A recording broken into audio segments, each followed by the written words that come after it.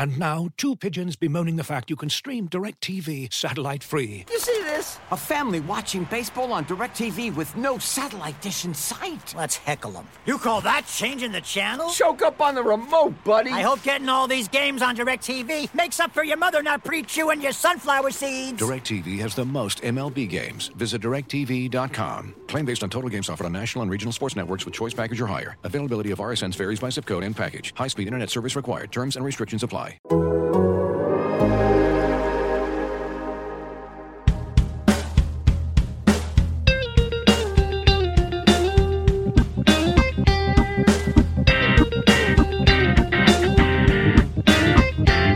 Welcome to Rates and Barrels, episode number 150, playoff episode number 8. It is Wednesday, October 7th, literally, as we record this.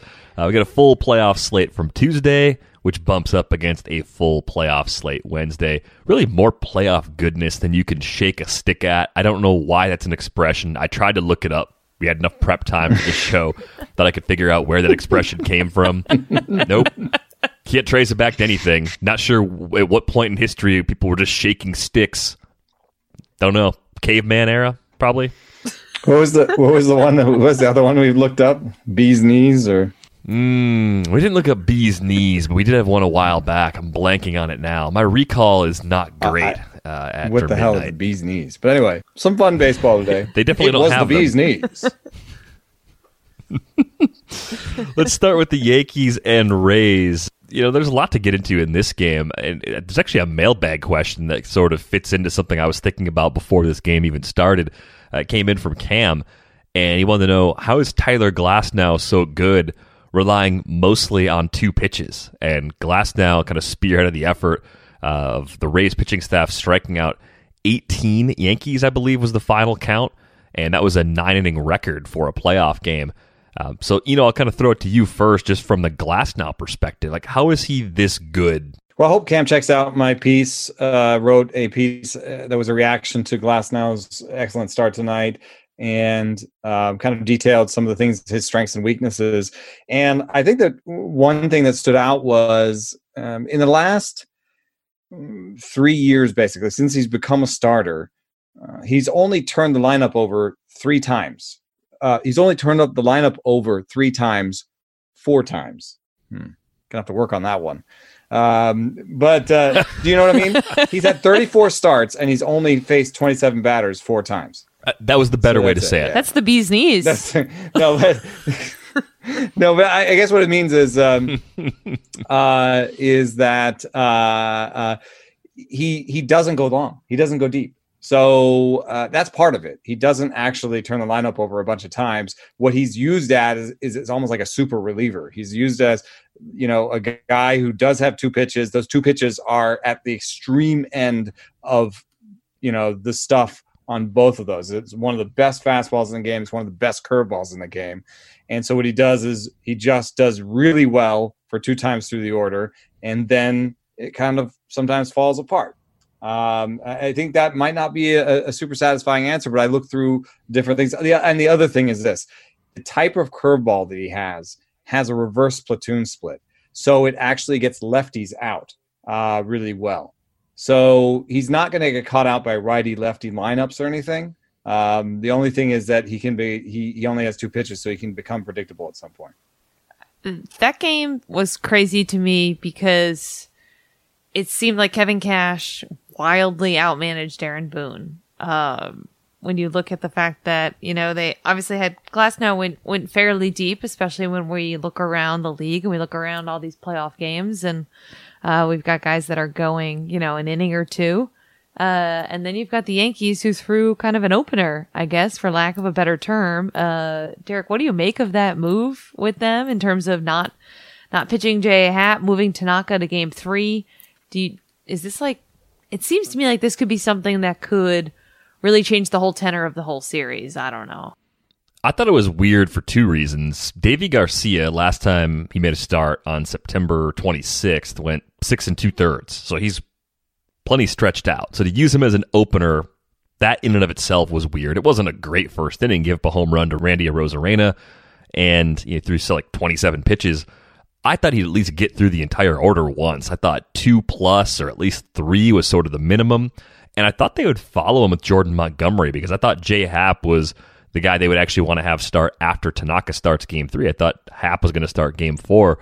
Clearly, that was not the plan, and I don't even know if Jay Happ knew for sure what the plan was. I saw some comments from him after the game, and the ongoing friction between Jay Happ and the Yankees front office is kind of funny. He obviously will not be returning to the Yankees as a free agent.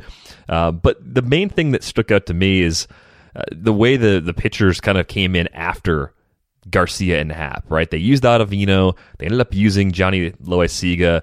Holder, Nick Nelson, you're not worried about them as high leverage guys, but they burned a couple useful pieces in Ottavino and Loaiziga, and I don't know, this didn't feel like it was out of reach, so that was probably a little bit too close to the vest, really, when you look at how this game played out and try to save those guys for future games. So that was one thing that really stood out to me. Giancarlo Stanton has been amazing in this postseason. He homered in 3 consecutive plate appearances. First Yankee to do that in the playoffs since Reggie Jackson. And Stanton, I mean, he's hitting the typical Stanton rocket moonshots too. So he's doing it in a very fun sort of way as well.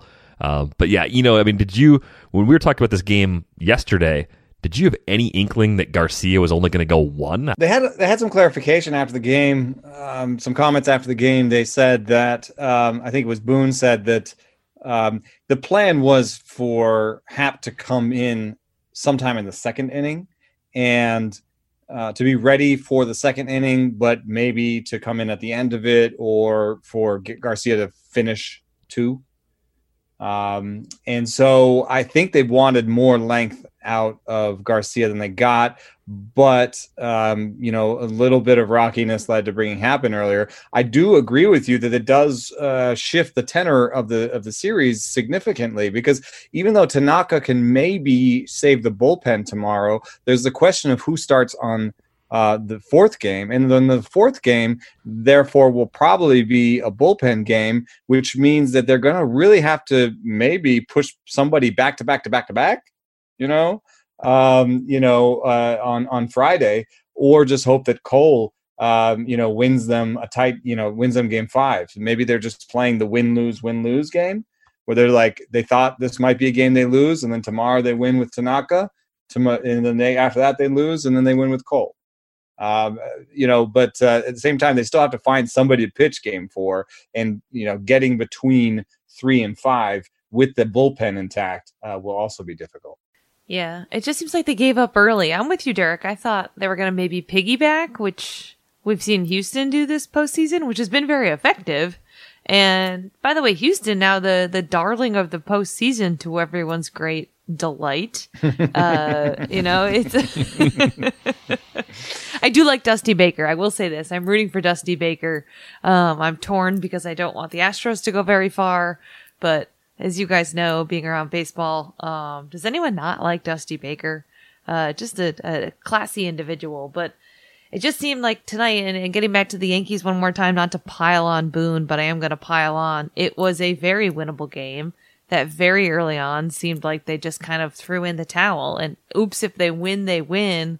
But they just decided that even if he goes 2 innings, Garcia, what was the actual point? It just seemed like a cute gimmick, and I really just don't understand. Were they trying to outraise the Rays? I mean, it's pretty funny. Yeah. They go with an opener, and the Rays go with 3 conventional starters in a row. So that's a little strange reversal of roles. But you did point out to me that Christian Javier had only pitched 1 inning in the Astros series, and so he could be back, right? So maybe Davy Garcia can be back for Game 4, and they just run it back again with Jordan Montgomery in the Happ role, and maybe the results are different. I don't know. And I think maybe you base it off of how Garcia fares in that start too, where maybe tonight, if he'd pitched well, he would have gone 3 or 4. And if he goes a little better in Game 4, maybe he does get that deep into the game before Montgomery takes over. And a lot about what happens in Game 3 is going to shape who's available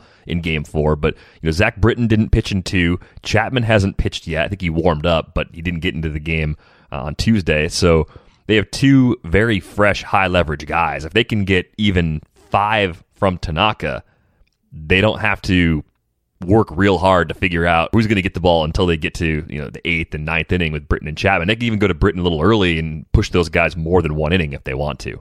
Yeah, I mean, I think that my pessimism about the Rays has softened a little bit, but I still see Cole looming in Game 5. It's a big one to be sitting there at the end. Yep, it absolutely is. Nick Anderson threw 22 pitches in 2 innings. I really want to know if he's available in Game 3 or if they're going to save him to have him for back-to-backs in 4 and 5. Game flow might be a determining factor there. I have not seen anything confirming that they plan to hold him out of Game 3 at this point. Let's go to that Astros-A's matchup. The A's now facing a 2-0 deficit. Framber Valdez pitches really well again. He goes 7, scatters 5 hits, only allows 2 earned runs. One thing that was really interesting to me as I was digging into this game, 8 hard hit balls against Framber Valdez. 2 were the home runs that the A's hit. The rest were all ground outs. So a lot of the hard contact that Valdez was allowing were balls hit on the ground. It's like if you're going to give up any hard contact, that's obviously the best place to do it. And this is pretty cool, too, because we saw Enoli Paredes again. He's kind of becoming our favorite reliever of the postseason on this show. At least I'm giving him that title. He's gone from underbelly to like part of the bridge to Ryan Presley. They both gone on back-to-back days, though, so now the Astros may have to dig into their depth a little bit more if they end up putting themselves in a position to go for the sweep on Wednesday.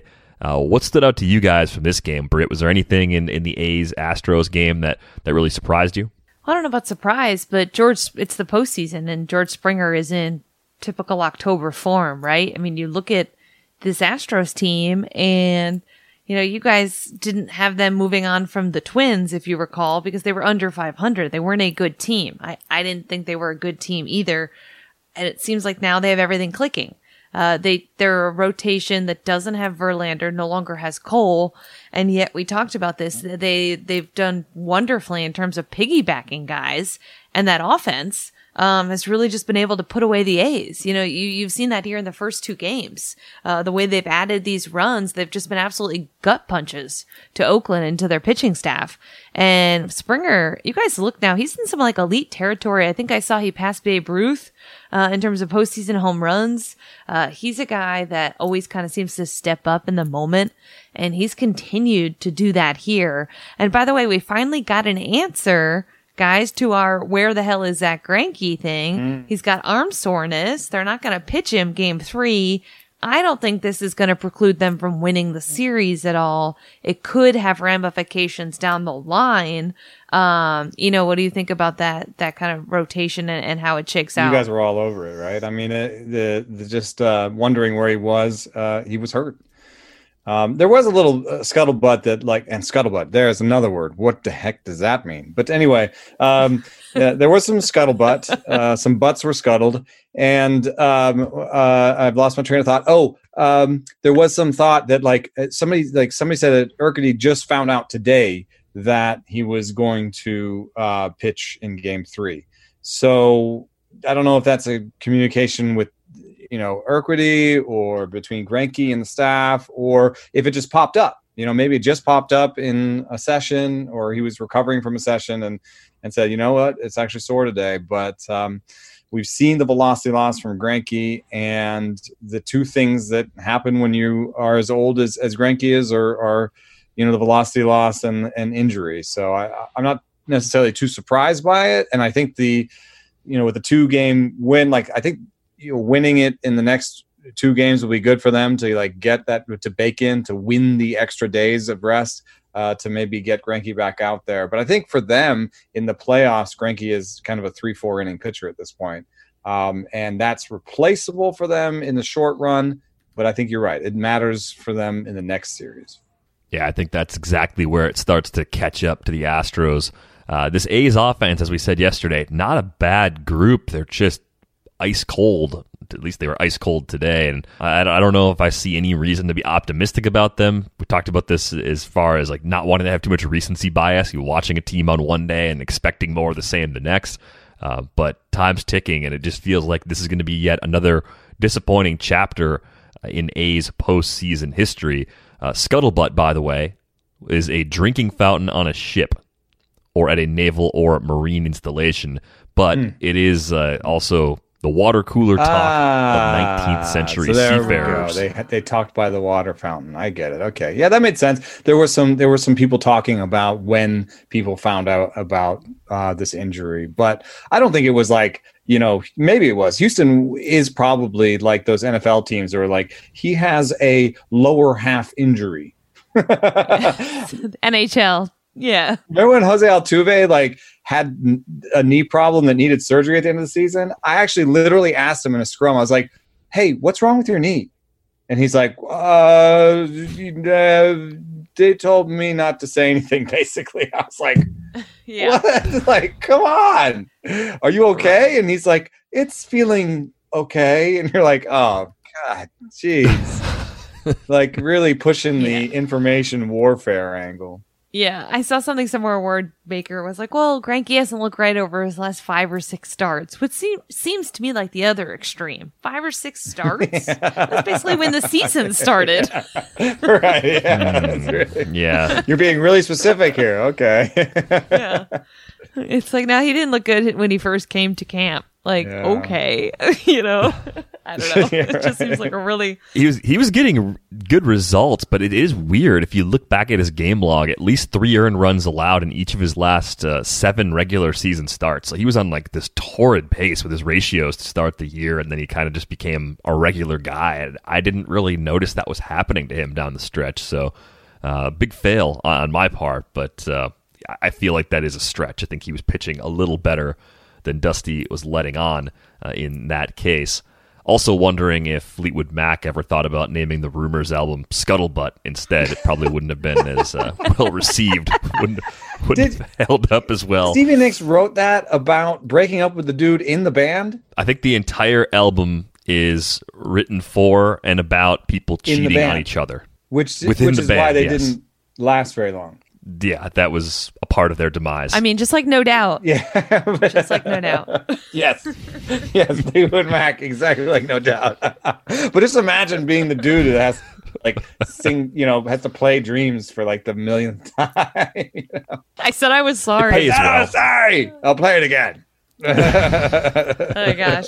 Speaking of drama, did you guys see Ronald Acuna Jr.'s Instagram and Twitter flex today? Yeah. I mean, yes, they won the game. Good. They went up 1-0 on the Marlins, but Acuna had what people aren't talking about was the slide that kind of pissed off Miami, is what I understand. His slide into second base earlier in the game was something I also saw on social media that kind of irritated them as well. So of all the rivalries we talked about going into this, I didn't have like bad blood really between the Marlins and Braves ranked at all, but they might be the one series where you really got to watch tomorrow for warnings issued and potentially, some tempers flaring. The Marlins do hit Ronald Acuna Jr. a lot with pitches. I saw some of the numbers floating around Twitter after the incident. I was actually listening to part of this game on the Braves feed. I took the dog out for a walk, and that's actually a really good booth. And as this was playing out, they didn't really seem to think there was any malintent there, right? And if any booth was going to assume malintent, it would be the Braves in this case. So they suggested that that's not Don Mattingly's style as a manager. I don't know how much truth there is to that. I mean, players can go rogue and just throw at guys if they're upset. Like, that can happen. But in that situation, that seemed really odd, right? You're an underdog with a 4-1 lead, and you're in a situation where you don't want to just put a guy on base. Like, if you're upset about the way Ronald Acuna Jr. celebrated his home run with that kind of walk out of the box and pronounced bat flip, you deal with that in April. And I don't believe in this crap anyway. I think throwing at people is one of the worst things about baseball. I wish MLB would police it more so we could move past it. It just seems like outdated caveman stuff. It predates Scuttlebutt. I hate it. I hate it. Like, I don't like what this guy did, so I'm going to throw a rock at him. Not the bee's knees. I think it's actually really difficult to parse this one. Yes, he threw inside in a way where it could have, and he has movement. He has a lot of movement on that sinker. Mm-hmm. So, and he doesn't have an amazing amount of command. So he could have just missed, and that'd be fine. But then there's, his comments after the game where he said, I didn't mean to hit him, But if he wants to fight, I'll fight him. So it's like, okay. Plus, you throw in just how many times Acuna and the Braves in general have been hit by the Marlins specifically, and it reminds you a little bit of the kind of the Pittsburgh Cincinnati thing where it's just been festering. Jose Urena has hit Acuna 3-4 times, and it just becomes a point where it's almost confirmation bias over and over again, right? You're like, oh, the Marlins, they always hit me. Oh, see, they hit me again, and you don't remember all the times the Mets hit you or whatever. So I'm not saying that Acuna's wrong to not want to be hit, and I'm not saying he's not, you know what I mean? I understand all sides of this, but I think I agree that in that situation, all Sandy Alcantara wants to do is win, and I don't think he necessarily wants to make a point to Acuna Jr. right there and put a guy on. And eventually turned into, I believe, a run. He did. He ended up coming around to score in that inning. Yeah, I agree. And also, we talked about this earlier, the actual game-related stuff. I mean, the Marlins just simply couldn't hang on. They couldn't hang around with the Braves. Once it got to those middle innings, we saw kind of the underbelly that you guys talked about with their relief. And it would just have been a weird time to start anything, right? It was a weird flex, which, by the way, in 100 years, people are going to look up some of the expressions that we have and be like, okay. That's right. Yeah, and underbelly. My kids will use them against me on whatever's after Twitter. Exactly. By the way, this is very random. I don't know how many people listen to our show, follow Craig Calcaterra on Twitter, but I don't know if there's a person I've encountered on the internet who gets dunked on harder by their own children than Craig gets dunked on by his daughter. That's true. Holy crap. My greatest fear as someone who might have kids one day is that my kids are going to be a lot smarter than me. And I think Craig's smart. I think his daughter might be already smarter than him, and she kind of knows it, and she just rubs it in his face all the time, which it's incredible. It's really cool that he actually shares that because I don't have the confidence to put that out there. It'll happen to all of us, or all of us that have children. But yeah, I'm pretty sure one of my kids will do it to me. I'm not sure which one. Well, one of them will probably. I think my younger one turns 6 tomorrow, and I see him. He's very sort of.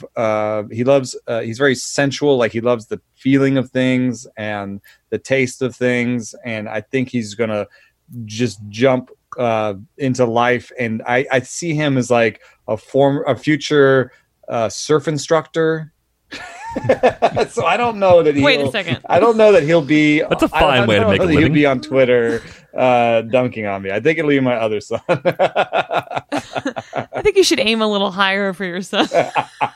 No, he'd probably just live out the other side of the life I never had. Acuna, by the way, if you didn't know what to put on your tombstone when you die, his Instagram post was just, I apologize to absolutely nobody. Yeah. It's a good final statement. And he's got the picture of the bat flip from today. Yeah. The tweet said, they have to hit me because they don't get me out, with 3 of the shush emojis, as I call them. I don't know if that's the proper name for them, but that's what the emoji is doing. Marlins, I think the bullpen's a problem. Pablo Lopez goes in game 2 instead of Sixto Sanchez. Sanchez will go in game 3. Ian Anderson goes for the Braves. This is a winnable matchup for the Marlins. They just need their starters to keep going deep into games. Yeah, they need 6+. They need 6+ to have a chance, and even then it could unravel. The last thought on this game, Travis d'Arnaud going to the Braves wasn't a signing that got a lot of attention when it happened. I think some people thought, oh, why'd they add another catcher? Tyler Flowers is fine, and d'Arnaud's got a pretty bad injury history. This guy's hitting cleanup, and he had a great year. And, I mean, if you're a Mets fan, you're watching this, and you're going, what the hell? Why is this happening on a division rival, no less? Why is Travis d'Arnaud an anchor in a loaded Atlanta lineup at this point? If you're a Mets fan, you're used to it. Yeah. Mike Fast, left the Astros to go to the Braves, and one of the things he did publicly as an analyst before he went behind the curtain was, some stuff on framing, and you see that Flowers is a plus framer, and so is So is Darno. So I think that even though he's been a guy where the offenses have been a little bit up and down, and he's also been hurt often, and that's kind of maybe why the Mets let him go in the end. When he's in there, he's good. You know, he's only had 1 year. You take that year out, he had 16 plate appearances. He's never been below replacement. He's been at least a league average guy if you kind of prorate it out, and in some years a very good player. So really sneaky signing. I think you're right. And hard to do that when you're missing time with major injuries. I mean, he had an ACL tear at one point. I think he's had at least one concussion. Like, those are not easy injuries to come back from, especially at that position.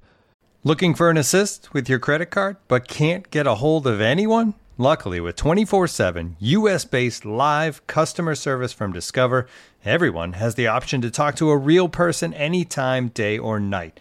Yep, you heard that right. You can talk to a real human in customer service at any time. Sounds like a real game changer if you ask us.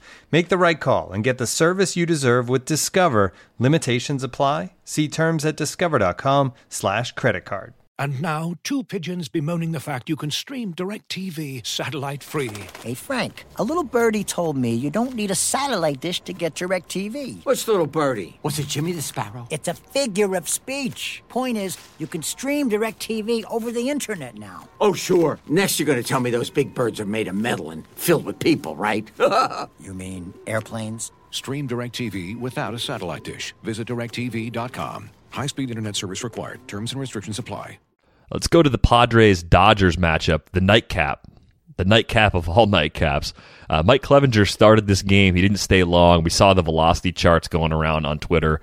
You just worry that there's a more serious elbow injury that's kind of inevitable with him at this point, just based on what we're seeing right now. And I almost wonder if it was kind of like, hey, let's just see what you can do for us. Go out there. You know, it's torn already anyway. Like, I don't know if that's the case, but that's sort of what it felt like. And as a result of his early exit, the Padres had to go really reliever heavy again. And for a while, they held together. They have the bullpen depth, but, you know, it's going to test them against the Dodgers team. Yeah, I mean, they had 14 guys throw consecutive scoreless innings at one point until they finally allowed a run. So it just seems like, to me, the Padres are a really good team. Their bullpen is really, a lot better than people realize, but you're asking way too much, right? You're just asking way too much now. Now you're in a 5-game series with no let up and no off days.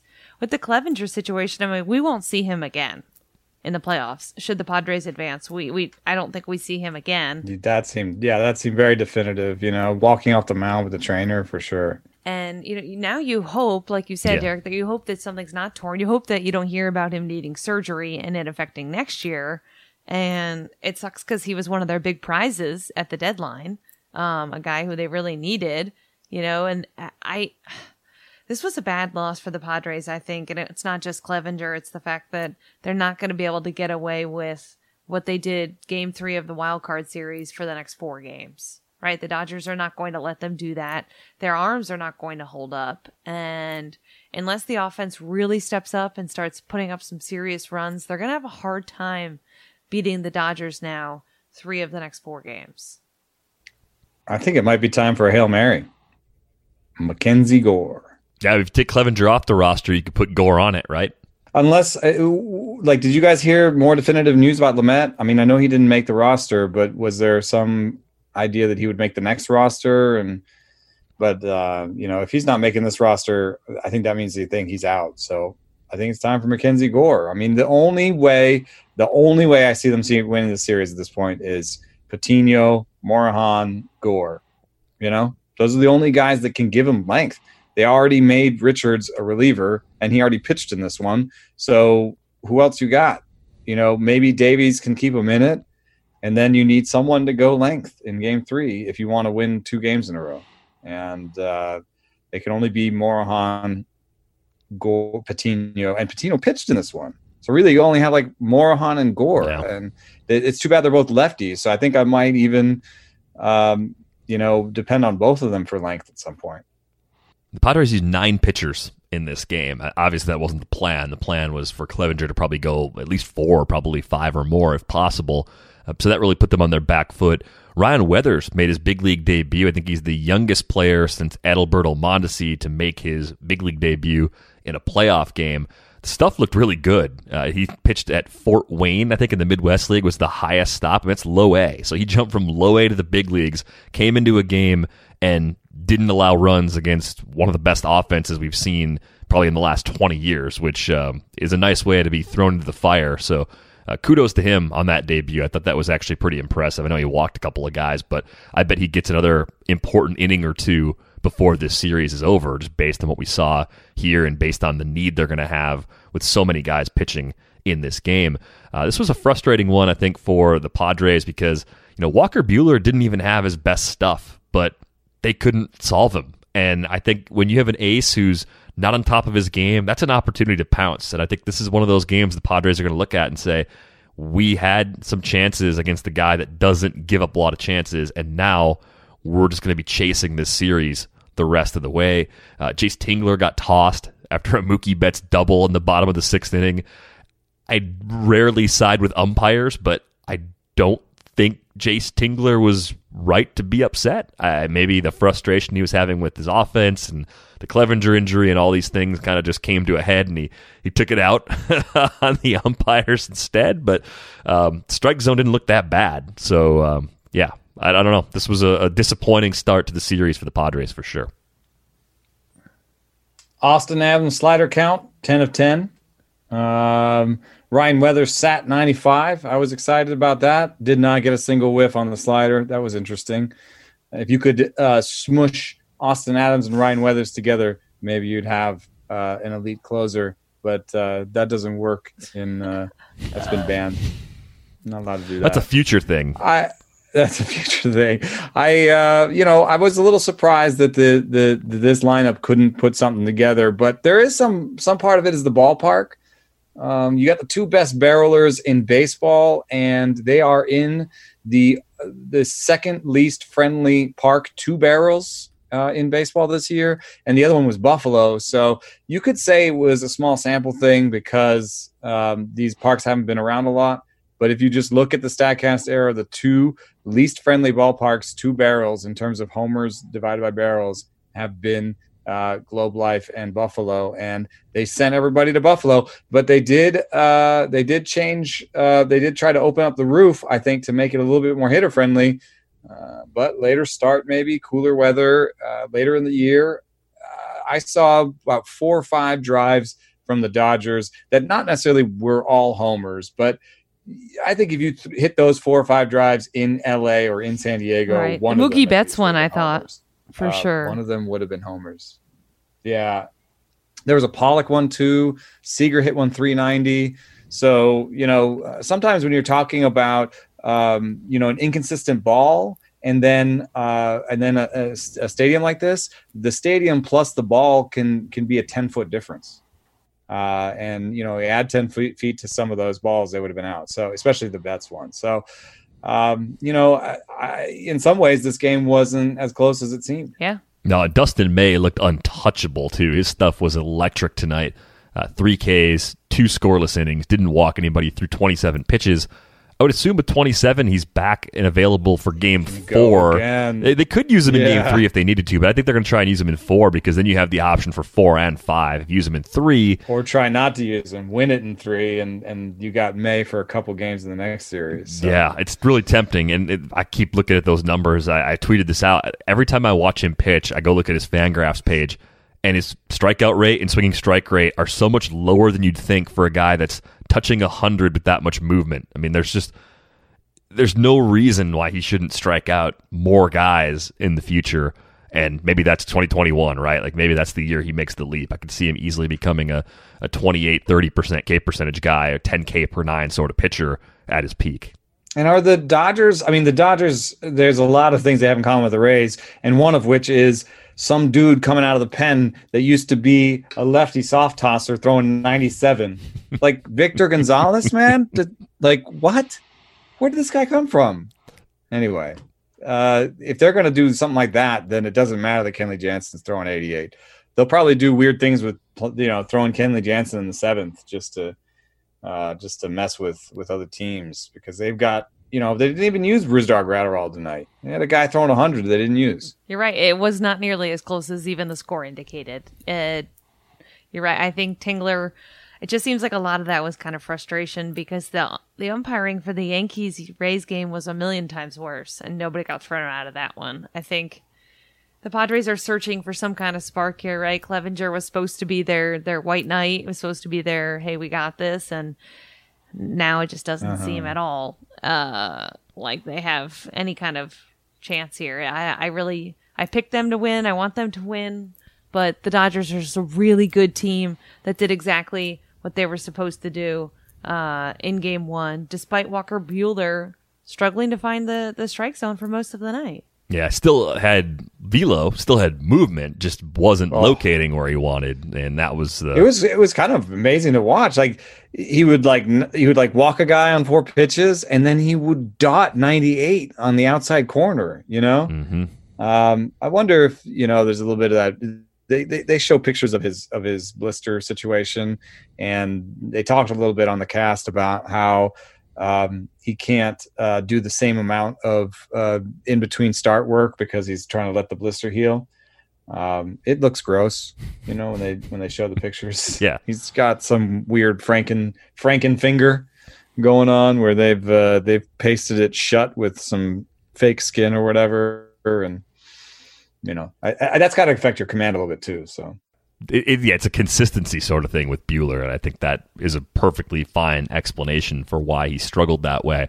As I mentioned earlier, just one team, the A's, facing elimination on Wednesday.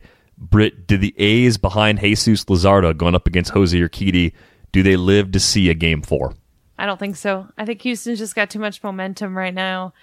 The A's have been a nice story, but unless they get somebody else to hit, it seems like they've got 3 guys max hitting in their lineup right now, and I just don't see them turning it around. I think momentum, as we've talked about in baseball, can be dangerous, and Houston no doubt has that momentum right now. Yeah, I learned something today. I think in Spanish, lefty is zurdo.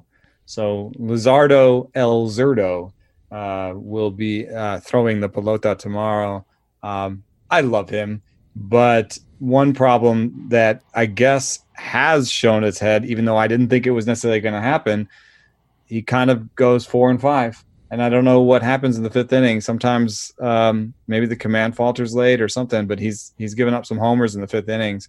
And it does seem like maybe there is something there. I think he could learn a cutter or a harder breaking ball in the offseason and be an ace's ace still. I still love the stuff.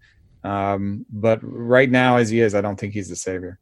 I want to see the A's make the Astros work harder for this. It's going to take an extraordinary effort from Luzardo if that's going to happen. I think Urquidy's really good. The regular season numbers this season don't fully reflect it. He, of course, missed a lot of time with the COVID IL stint that he had, but electric last postseason. I think he can get back to being that guy. So maybe they get on top of him early and get into those low leverage relievers that Houston has that really don't have a lot of experience. That's the A's best chance to come away with the win in Game 3. But like you guys, I am not optimistic about it.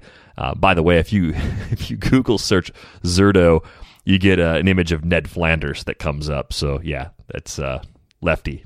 Is it Sexy Flanders? No, it's just regular Flanders. Sorry to disappoint you. Flanders.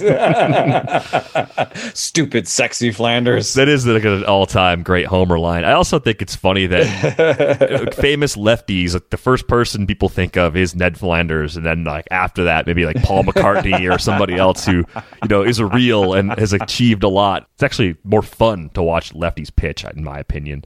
Anyway, if you're enjoying this show on a platform that allows you to rate and review this podcast, whether you're left-handed or right-handed, take a moment, give us a nice rating and review. We really appreciate that, especially if you're a lefty. I feel like you're obligated to leave us a rating and review after this little ending here. If you don't already have a subscription to The Athletic, $1 a month at theathletic.com/rates and barrels. Get all the Brits articles, Eno's articles, all the playoff baseball coverage, everything we got going on the site right now, which is overwhelming in the best possible way. As always, you can reach us via email, ratesandbarrels@theathletic.com. If you'd like to email us on Twitter, she is at Brit_Giroli. He's at Eno Saris. I am at Derek Van Riper. That is going to wrap things up for this episode of Rates and Barrels. We are back with you on Thursday. Thanks for listening.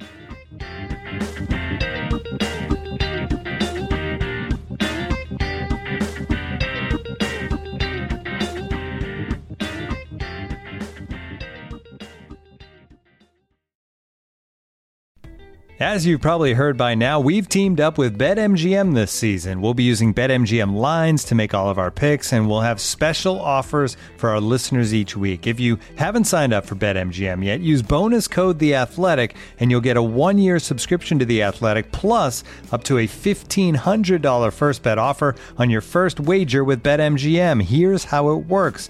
Download the BetMGM app and sign up using bonus code The Athletic. Make your first deposit of at least $10. Place your first bet on any game and claim your voucher for a 1-year subscription to The Athletic. See BetMGM.com for terms. U.S. promotional offers not available in D.C., Mississippi, New York, Nevada, Ontario, or Puerto Rico. Gambling problem? Call 1-800-GAMBLER. Available in the U.S. Call 877-8-HOPE-NY or text HOPE-NY 467-369 in New York. Call 1-800-NEXT-STEP in Arizona. 1-800-327-5050 in Massachusetts. 1-800-BETS-OFF in Iowa. 1-800-270-7117 for confidential help in Michigan. 1-800-981-0023 in Puerto Rico. First bet offer for new customers only in partnership with Kansas Crossing Casino and Hotel. Don't forget, if you haven't signed up for BetMGM yet, use bonus code The Athletic, and you'll get a 1-year subscription to The Athletic, plus up to a $1,500 first bet offer on your first wager.